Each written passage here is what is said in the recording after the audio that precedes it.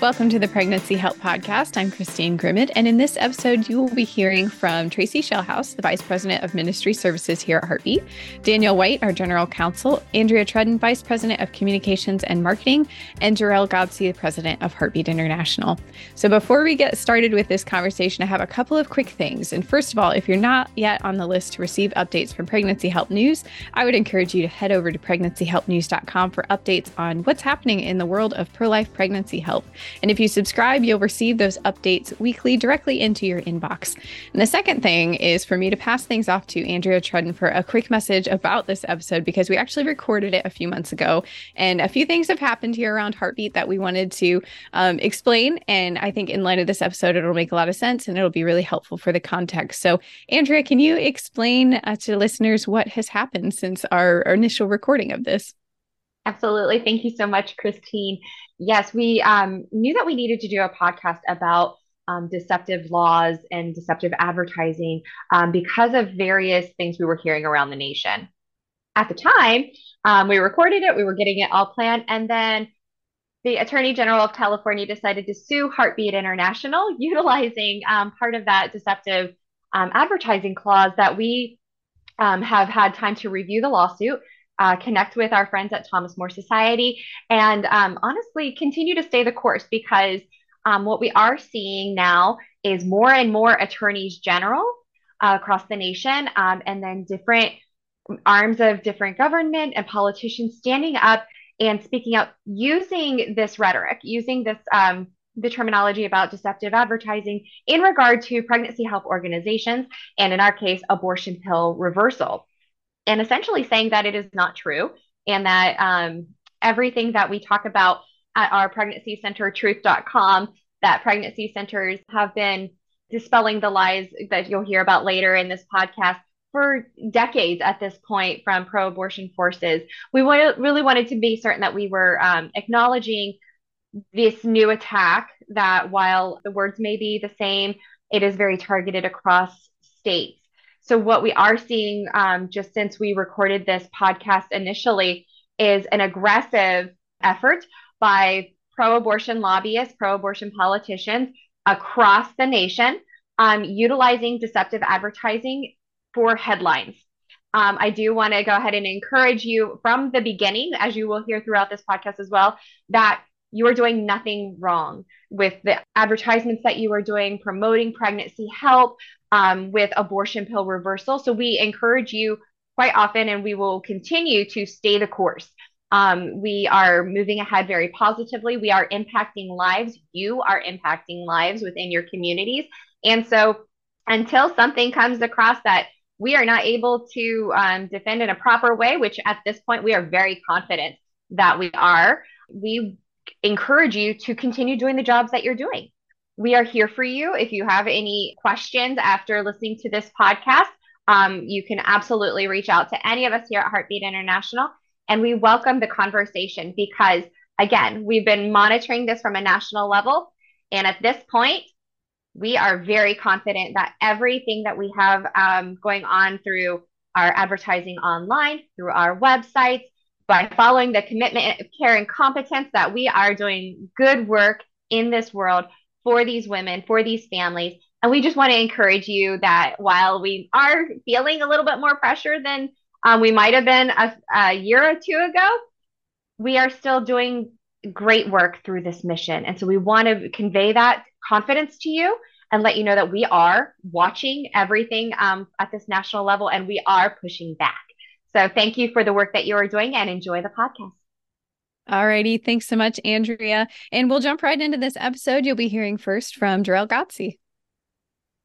Great to have our own team here. And I'm sure there's many folks from Heartbeat that could be in on this conversation, but we've got some of the best. And I want to kind of open with a story from ancient history, because I'm going to reference these things called the Yellow Pages, which, I have to tell my own kids, yes, this is a big book, actual Yellow Pages, and they would have no reference for this whatsoever.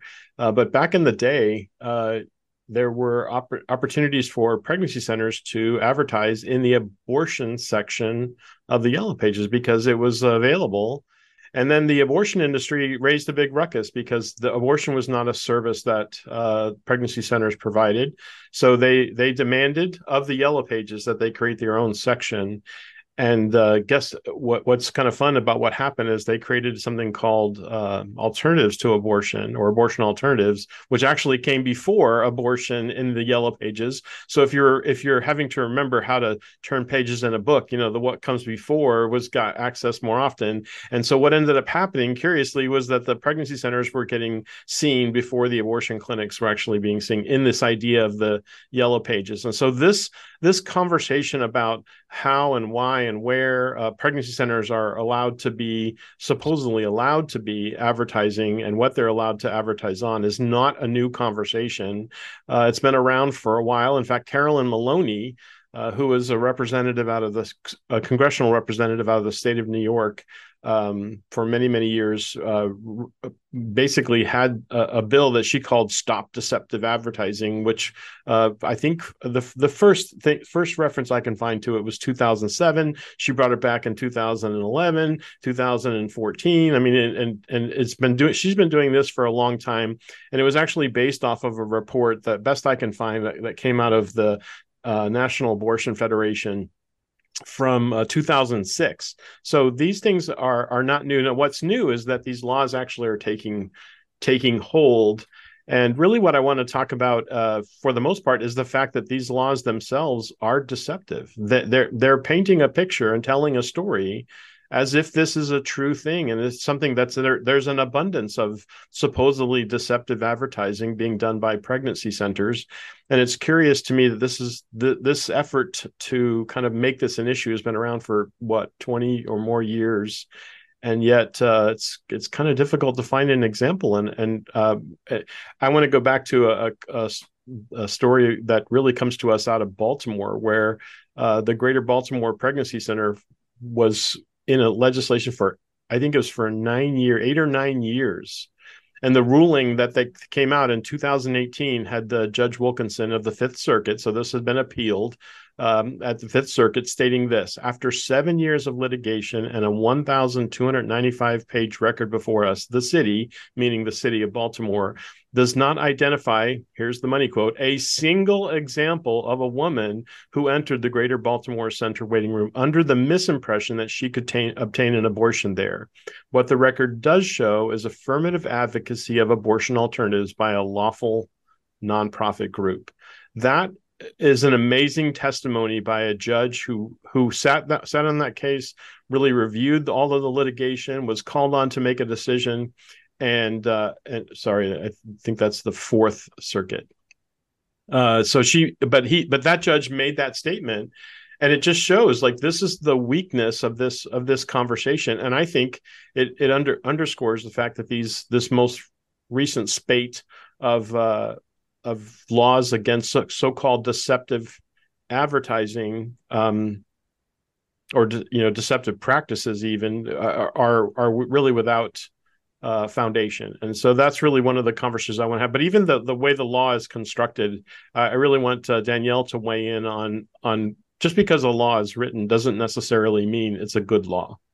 Yeah, that's right. The method for making law in our country is a little more complicated than even the legislation part of it. They say that there are two things that you don't want to see being made: sausage and legislation. And that's true, but I would say I would even extend that legislation piece to just the law more broadly, because even after the legislative process, there's this whole secondary process of determining whether those laws that are enacted by the legislators can pass constitutional muster.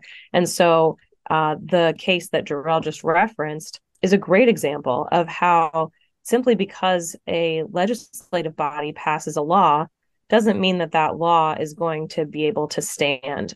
And what's interesting is we're seeing that the other side is very interested in passing these state laws or local ordinances, even despite the fact that they haven't been upheld in court. And one of the reasons that politically motivated actors might be looking to pass laws that they know or reasonably believe won't pass constitutional muster is that there's an incentive to silence organizations that might be intimidated by those laws. And so they know that they can attempt to force disfavored speakers to self-censor, to, if we don't know where the line is on whether I can say this thing or not say this thing, I better not say it. I better not say that because I don't know if I'm allowed to say it. And so even if the law is eventually struck down, there's a win if they can persuade pregnancy centers or those that they disagree with to simply not speak at all. But doesn't, Danielle, that really challenge then really the fact that that's a law that can even be enforced? Like, isn't the fact that there isn't a clear understanding of what those terms mean part of what makes it a problem law? Oh, absolutely. And there are a number of grounds for why a law could be struck down under First Amendment jurisprudence. But one of those is vagueness. If the law is too vague, then it's too difficult for people to know where the line is. And so then the court can say this law is vague, and that can be one of the reasons to strike it down. Another reason can be due to content-based and viewpoint discrimination. And this is an area of First Amendment law that's been developing favorably, in my opinion, over the last couple of decades. It used to be that the court said viewpoint discrimination was especially problematic, but they weren't necessarily convinced that content-based discrimination was problematic. And so I'll back up and maybe give an example of what that means. So a content-based regulation on speech would be, if you are speaking about abortion, then here are the regulations that apply. A viewpoint-based regulation might say, if you are speaking about abortion and you want to give a pro-life message, here are the regulations that apply. So that obviously is especially problematic if you have a law that applies only to one side of a contentious political issue like this. So it used to be that viewpoint discrimination was presumptively unconstitutional. Now the law has developed to where even a content-based regulation of speech is presumptively unconstitutional. So content-based meaning you have to know what the speech is in order to know whether it's constitutional or not. And so in Illinois, where there was recently a statute passed to try to curtail the speech of pregnancy centers, the judge there recognized that this was a content-based regulation of speech. And it's interesting to see the language that he used. He didn't mince any words. He says that the law is stupid. It is stupid because its own supporter admitted it was unneeded and was unsupported by evidence when challenged. And then he later said it's likely unconstitutional because it's a blatant example of government taking the side of whose speech is sanctionable and whose speech is immunized on the very same subject, no less. And so we have a winning record in challenging these types of content-based laws on how pregnancy centers may speak. The First Amendment comes in to protect the speech of pregnancy centers, particularly because these statutes are content-based and often viewpoint discriminatory. That's certainly helpful, Danielle, because so often we see these laws and our first response is to look like, wait, what am I doing? And, how does this feel? And, you immediately start to look at yourself as to say, well, what things are happening? What am I doing? Which in fact is the intent of the law. Really, it's to put us on our heels in a sense, to make us even question our own practices, which frankly, our movement is doing. And we're having other discussions about, well, what does this mean? What does it mean to us? But more specifically, what does it mean in the legal perspective? So I appreciate you kind of helping us understand that these laws are not automatic. They really are subject to review, which is what we have to get to in some cases. And in some cases, that means we'll have this was a preliminary injunction, right? That by the Illinois judge. That meant it couldn't go into effect. They couldn't start enforcing it because there were some I think this was the one that had like $50,000 worth of fines or something that could have been enacted. So he basically stepped in and said, no, you can't do that, and here's why. And he had some, like you said, he didn't mince any words. He had some very strong statements. But internally, when we start to think about this from inside the center, Tracy, we really, you and I were talking last week about how this kind of plays out in a practical way in the center, and how it calls us really to have equipped staff members, team members who understand what we're advertising, what our services are, and how we communicate to our prospective clients as they call. Well, a great way to do that is to beforehand, before we ever answer the telephone, is to make sure that we're properly trained and that we understand what is being asked and how we as an organization are going to respond to those type of questions. So there's training that centers do all the time. There's training in Heartbeats Academy it's called the Abortion Minded Caller, that centers can use to undergird and to make sure that they're ready and prepared. But the bottom line is to remember that we are telling the caller or those that are reaching out to us what we do.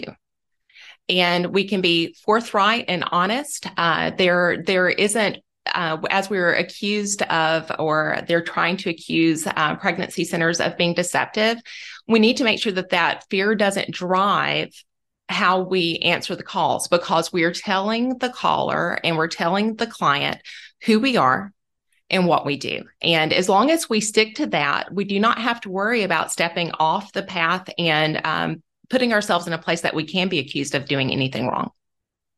And this is where we often, in our conversations internally, within the movement, have gotten wrapped around discussing and portraying what we don't do versus what we are called to do. And so there certainly is wisdom. We want to have our disclaimers on our website. We want to make sure that we are properly contextualizing the messaging and not pretending that ads alone conveys our mission, our values, conveys all of our services. Because frankly, the advertising that's done today is done in bits and pieces as far as social media is concerned, or ads that are coming up in search. Those are not comprehensive ads. So I want to bring in Andrea as well, who's works with our marketing and with our advertising as well as our communications. And so she has and her team have been involved in some of that advertising. So Andrea, when we're presenting in those kind of spaces as far as our advertising and knowing what our services are behind that, what are some things that we need to make sure that we take a look at so we can be comfortable with our advertising and our messaging? That's a great question, because first I want to delineate between the two in a way, because we have quite a presence within the pregnancy help movement, within each and every pregnancy center, the different audiences that we are speaking with. So we have our own media. That is our website, which is exactly where you were saying, Jarrell, we have our disclaimers and we have the information, Tracy, that you were saying, the services that we offer, this is what we do. So we have all of that, and that's what we should be putting out in our social media worlds as well. And then when you start to go into the paid advertising, paid media world, those are different rules, because of course, there are different social media companies that have different guidelines and community standards that we want to be mindful and aware of. But then, of course, with that, you add in the payment element to those social media companies and then search engines. And there are a lot of things that you just need to be certain that you have a clear understanding of. I know many of the pregnancy help organizations within the nation use a marketing company. We have a vast variety, a listing at our heartbeatservices.org life links list that gives you a lot of pro-life marketing companies that work specifically with pregnancy help, because this is ever evolving. So we understand that your job in the pregnancy help organization is to be with your clients and to work with your community and to provide those services, and not necessarily, not always, but not necessarily keep up to date on all the changes that Meta or Google or TikTok is implementing at the speed of light. So tap into your marketing companies if you are using them. If not, contact us. If you have somebody on your staff, a very skilled person who this is their heart and following what is working with your audiences and what messages to put out. connect with us and we can work with some ads for you or with you to answer those questions of, is this going against anything? I got this message that they're going to shut down my whole site if I do this, and navigating how to provide effective ads in the variety of locations that communicate what you do well and how to reach your potential client. We are in a space where we are targeting the same exact demographic as the abortion clinics and as Planned Parenthood and other healthcare providers. And we should not jump and run from that. A lot of what Danielle was talking about with the laws, and Jarrell, you were talking about earlier, with the people suing or politicians coming out and talking, a lot of it is a PR campaign to scare pregnancy centers from entering spaces. And that's something that we need to not give into. We need to not give into the fear. These women need to know about pregnancy help. They need to see the services and they need to be reached in effective ways. So as long as you are promoting your services, what you do, staying up to date on as much as you can, either by tapping into your marketing company, asking them the questions along the way as to how effective your ads are being. And you're going to be seeing those clients come through the door and making those phone calls, but asking those questions of your company so that you have those answers of effectiveness. And then staying on top of what your staff knows. Going back to what Tracy was talking about, being prepared. When you answer those calls, making sure that your organization and all the staff within are up to date as to how to answer these key questions that typical clients ask, and then maybe some atypical clients for those hard questions as well. We have been following, as Jarrell mentioned, that the PR campaign against pregnancy help is nothing new. We've been following it since the 90s, if not before. I was a teenager then, so probably not as much, but we've been navigating this. So we have put together a site called pregnancycentertruth.com that actually helps push back against some of this narrative that we've been seeing over the years. It's just been evolving in different ways. But when your supporters are asking questions, or you don't know what to answer for your new volunteer who's asking, well, why is this person saying this about our pregnancy center? Is it okay? You can tap into pregnancycentertruth.com and get some of these answers, because again, it's nothing new.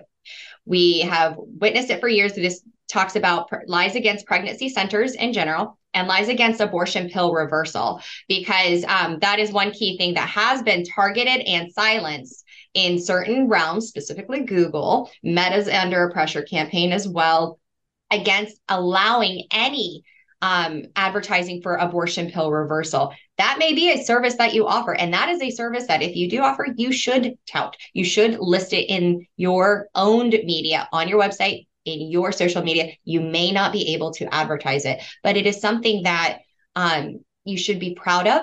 It is effective. We're seeing those women, and it's a service that you provide. So as we navigate those, you can answer those questions to your supporters and your staff. Again, pregnancycentertruth.com, as well as pregnancyhelpnews.com for stories and legislative updates, because we are intentionally staying on top of this as Heartbeat International, because your work is in the center. Your work is with those women and families in your community. And our job is to navigate the chaos within the courts and provide you with the information that may be useful and helpful for what you have at your centers, what you may need to implement, what you shouldn't worry about. And if new state laws come into play, we're trying to stay as on top of that as possible and get you that info as quickly as possible when it may impact either your center or your marketing efforts. So thanks, Andrea. The idea that you've leaned into was we advertise our services truthfully. That's absolutely certain. If we've been really walking under this and working under this idea of a national standard of ethical practices, and that's called our commitment of care and competence. So one of the things I would recommend, as Tracy mentioned earlier about making sure that your team is trained, is we have something in our academy called Raising the Standard, which many centers use to onboard their staff, their volunteers. And that idea of raising the standard, what does it mean? How does it work? How do we walk through it and abide by that is an important function really for the movement. And we've had that around for now for actually many, many years. And the core phrase there, the core tenet that is referred to regarding this discussion is that all of our advertising communication are truthful and honest and accurately describe the services we offer, which is exactly what we want to do. Now, we understand that the other side keeps pushing out this narrative that we're not doing that, and yet they still have failed to find any meaningful examples or legitimate examples, as these judges have themselves reviewed. And there's also this idea that we should always have disclaimers about what we don't do. So Danielle, I want to just have you remind us really what's good about our disclaimers, why those are important, even though it's not something that is required of any other industry. It certainly is something that has become a focus on for us to be mindful of. Yeah. So as you mentioned, there isn't really a legal requirement that we would have a disclaimer on our website. And in fact, I would note that for the organizations that are most upset about the work that we're doing, putting a disclaimer on the website, even that isn't enough. But having a disclaimer on the website that lets the visitor know that the services that are available to her at the center and then the services that are not available can be very, very helpful. It's interesting. I was just reviewing some case law from the 80s today in preparation for this podcast. And even in a case in the 80s where the judge was evaluating whether the center was engaged in deceptive trade practices, the judge explicitly stated that it was not necessary and that it was overly burdensome for a center to have to immediately disclaim abortion every time they say the word abortion. So wait, that was from the 80s, right? That was from the 80s. That's before Google. For internet. Yeah, I think that's when we still did advertising on stone tablets and such, right? That's like Flintstones era. It's ancient history. But the notion or the concept stands that, the abortion industry does not have a monopoly on the term abortion. A woman who's seeking abortion is looking for a solution to what she perceives to be a problem. And we have a solution to offer her. We can add disclaimers to the website that can be tastefully done and still awaken hope in her that maybe what this answer that she's just frantically looking for, maybe there's an alternative that is available to her that won't be so painful for her. And isn't that really the case when we talk, and particularly Tracy, when we talk about her mindset when she's reaching out? This is the kind of the underlying messaging of the abortion industry and the abortion politicians, or those that are frankly are bought and paid for by big abortion. They're the ones that are trying to maintain this reality, like she deserves an abortion, she wants an abortion, nothing should prevent her from getting an abortion, when the truth of the kind of woman that we are encountering has literally nothing to do with that kind of lofty picture that's presented as if she's showing up demanding her rights. It's like, that is totally not the case. She's in a desperate place. And Tracy, you've seen that over and over again in the center. Right. Absolutely. And, and even for the woman that says, but that's what I'm here for today, I think it's important to understand that there are things happening in her life in the vacuum that she's in that are not controllable by outside forces. We do not know who all she's talked to on the phone. She may have called abortion clinics. She may have called her local health department. She may have called and been asking a lot of questions. And my pregnancy center ends up being the one that she comes walking through the door. And there's a lot of information out there that's become confusing because there's so much. I know one of the issues that I found about in the last community that I served in is people in that community, because they were uninformed and didn't go and find out more about the pregnancy center I was with, there were people that thought it was an abortion clinic, not because of our messaging, because of their assumptions. And so, if I had a young lady come through the door and go, but I thought you did abortions, a lot of times I would ask, why? And when I would ask why, they would go, well, because my aunt said that I could come here. Well, that's not on my messaging. That has nothing to do with anything I'm putting out there. There is someone that's from the outside the organization that is speaking into her life. But Jarrell, you're right. The majority coming through the door, coming into the pregnancy center, are not coming in there demanding an abortion.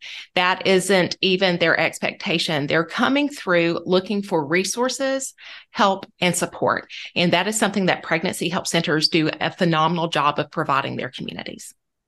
Yeah. And one of the things that when she's walking into the door, she certainly may think she needs an abortion, but we know that she hasn't probably explored any of the other options. She hasn't looked at any of the other potential pathways. We've learned, ages ago that the idea of a crisis tends to narrow her perspective to only see things in a certain way. So somehow expecting like all of our practices are going to have to disclaim abortion at every turn reminds me of what that judge said, back in the ancient days, as Danielle would put it, in the 80s, where that even that's not to be expected. That's too much. And that was back in the day when, advertising wasn't even 140 characters in a text, or was a little more, could be a little more involved as far as print and publishing. But it's important to be mindful that we are after good practices that serve her and help her make an informed decision.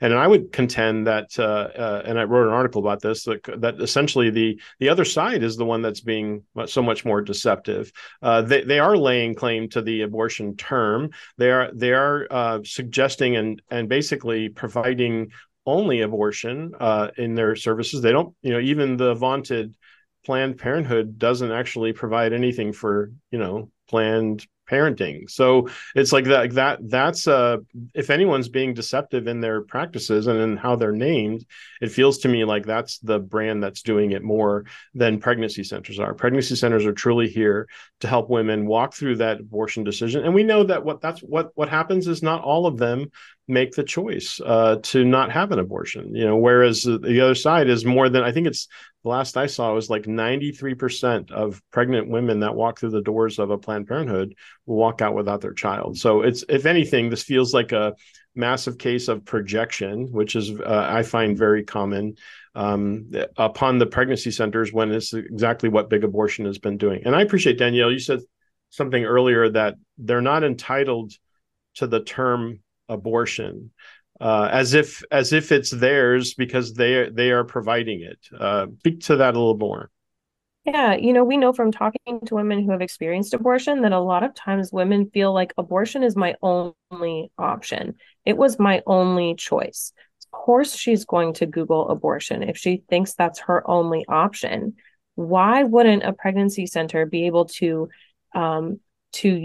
recognize that what she's looking for in that term, she may not actually be seeking. She's looking for a solution to a problem. The name to that solution for her is abortion because she thinks it's her only option. And so if we can speak her language, then we can present other options to her. And the abortion industry doesn't get to preclude pro-life people from even uttering the word abortion. That's an excellent point. And it's something that I encountered years ago. And it's like someone said to me, it's like, imagine a library where the only thing allowed in the library was about slavery was written by those that were involved in the slave trade. Like, that doesn't make any sense. Like even today, 150 years later, we think that's crazy. Like, who would allow that? But that's exactly kind of the posturing and positioning some of these laws and the legislators behind it are suggesting, is that no, the only people that get to own that term, whether it's in marketing or in the political process, are those that are providing that so-called product. And so I appreciate that kind of calling out that as a distinction. And I love how you put that, like, she sees that as the answer, but she doesn't know any other answers. And so we're really trying to reach into that decision. I equate that to some things that are probably more familiar to us today. Can you imagine someone trying to run a Gamblers Anonymous, or Alcoholic Anonymous or smoking cessation without using the product names that are involved in any of those. Like they couldn't do it, and that's, I think that's intentional of the pro-abortion side to kind of push us away from the term, box us out from being able to use the term, when it's exactly that term that brings her to that moment of saying, I need something, I need some help in my life to make a decision going forward. And so that's why we not only shouldn't shy away from it, we should be actively engaging the term in a truthful way. You know, we're not gonna tell her we're providing abortions, because we don't, and that's not something that we're going to do. But it's something that we need to make sure that we're engaging in our marketing so that we can be effective in reaching her. And I wanted to add to that because you were mentioning how to get utilizing words, and words, if you have not been following it, has been quite a very intricate piece of this censorship element online. So we've known from just working in this for so long with different social media companies and digital advertising that as we enter election seasons as well, the social media companies specifically really hone in on that word abortion as a social issue for both sides of this issue. So it, as much as we feel it because we're living it, it is a reality that I will say the further extremes of the abortion industry, they are feeling it too, because they're not allowed to advertise certain words. If you look at the advertisements that they do, anything that has captions, all of a sudden that word abortion is blacked out, even though they'll say it in the verbiage and such. But it is a trigger word that AI is taught and looking for. So it is something to be mindful of. So that cuts both ways, is what you're saying. Yes. And it is something that is like, we're living it, so we feel it a lot.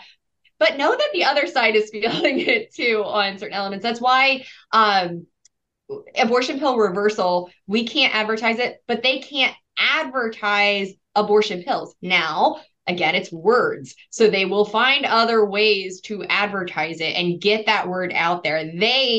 Some of these organizations who are very adamantly abortion activists will use incredibly deceptive means. So there is a reason to have these laws that we already have on the books about deceptive advertising. To your point, Jarrell, they already exist and should be sought out. But as we move forward, continuously sharing our services and what we do in truthful, honest ways, according to our commitment of care and competence, just know that Meta and TikTok and anywhere that you may be advertising, they're going to have stricter rules in the 2024 year for US because of the elections, where we get all sorts of lovely disclaimers. It's nothing against us. I mean, it is, but it's nothing against us specifically as pregnancy health organizations. It's the abortion social issue that they start to really hone in on. So just stay true to the services that you're offering and make sure that you're utilizing your own media to get your services and that community involvement out. But just a note that that's coming within the next year. So thanks for that kind of clarity on that. So that just calls us back to make sure that we do what we know has been effective, what effectively connects us with the woman who's in that place of making a decision about her unintended pregnancy, involving that child within her. Those are the women that we want to serve. So we shouldn't step back from that, knowing that this is a bigger issue. This is a political issue. And in fact, it's going to be a huge issue in this upcoming election, as it has been in recent ones and some in the past. But it's going to be one of those things where we still have to be, as you said, Andrea, true to what we're doing. We need to hold to the fact, as Danielle reminded us about the fact that the other side doesn't get to own this themselves, that we have a right to speak into this. And as Tracy reminded us, that it's important to really meet her where she's at, understand that this may be something that she is looking for, but isn't convinced of. And that's exactly who we want to be. Where the other side, the abortion industry, wants to capture her and then sell her an abortion. They want to make that. I think that's clear in the stat I gave earlier, when there are those that are presenting in abortion clinics or on abortion websites now. And of course, the other side's doing a ton of things to eliminate any other expectation that she would have other than abortion, almost as if almost as if it's her responsibility to get an abortion, which is, I think, itself is undercutting the joy of creation, the power of a creator, and the beauty that God has placed within all women as far as for womanhood and for the gift of childbearing, which of course I'm on a call with all moms, so that's an easy message. So I'm within a friendly and familiar crowd. But it's one of those things where we have to realize, like, this is for the greater good of our, not just that individual, that she get an option besides abortion, but it's a greater good for our community, for our culture, for our country, and certainly for our world. So wherever this is happening and however we're dealing with this, we need to remain truthful to what we do and how we serve, and we need to be mindful that this is a big issue, and we can weigh into this and do so effectively with confidence. Any last thoughts from our team? Don't stop, because I know there's a lot out there, and there's again, it's this major campaign of repeating the lies over and over. But what work is being done through Pregnancy Help is literally life-saving. So don't give in to the fear. Well, and actually, that's something I think Danielle touched into it, was that is the one thing that will make the other side leave us alone, is if we stop, if we give up, if we quit. Short of that, they don't want us to exist. Like I don't. It's hard to understand how we really take direction from them. I mean, they believe some of the weirdest things. They don't believe it's a human. They don't believe that it's worth the baby's worth protecting. They certainly don't trust women to make a better decision. They don't believe in the fact that women can overcome amazing things. They're not even sure what a woman is at times. In some of the conversations we get with some of the politicians, and even one of the justices that's now on Supreme Court. So, like, why are they to be trusted with what is true and evident practices, and we are not? We're the ones that have been faithfully serving women, helping them make a choice for life, and as they're in the valley of decision. And it's evidenced by the fact that when we have served a woman, we see it in the exit interviews. We constantly see that we've championed them, and they recognize it. They come back with 95, 96, 97, 98% satisfaction rates of saying, yes, I was served well, and I would recommend these services to others. And that's the part that the deceptive ads are being deceptive about. They're trying to pretend that there's some massive group of people that have been deceived into making decisions they didn't truly want. And if that exists, it is not on the pregnancy center side. It's on the side of those that have basically profiteered abortions upon women. And so that if anyone's being deceptive, it's certainly not us. And I'm grateful for the opportunity to work with such great esteemed colleagues, and appreciate your contribution to this, Danielle and Andrea and Tracy, and I'll turn it back to you, Christine. Thank you.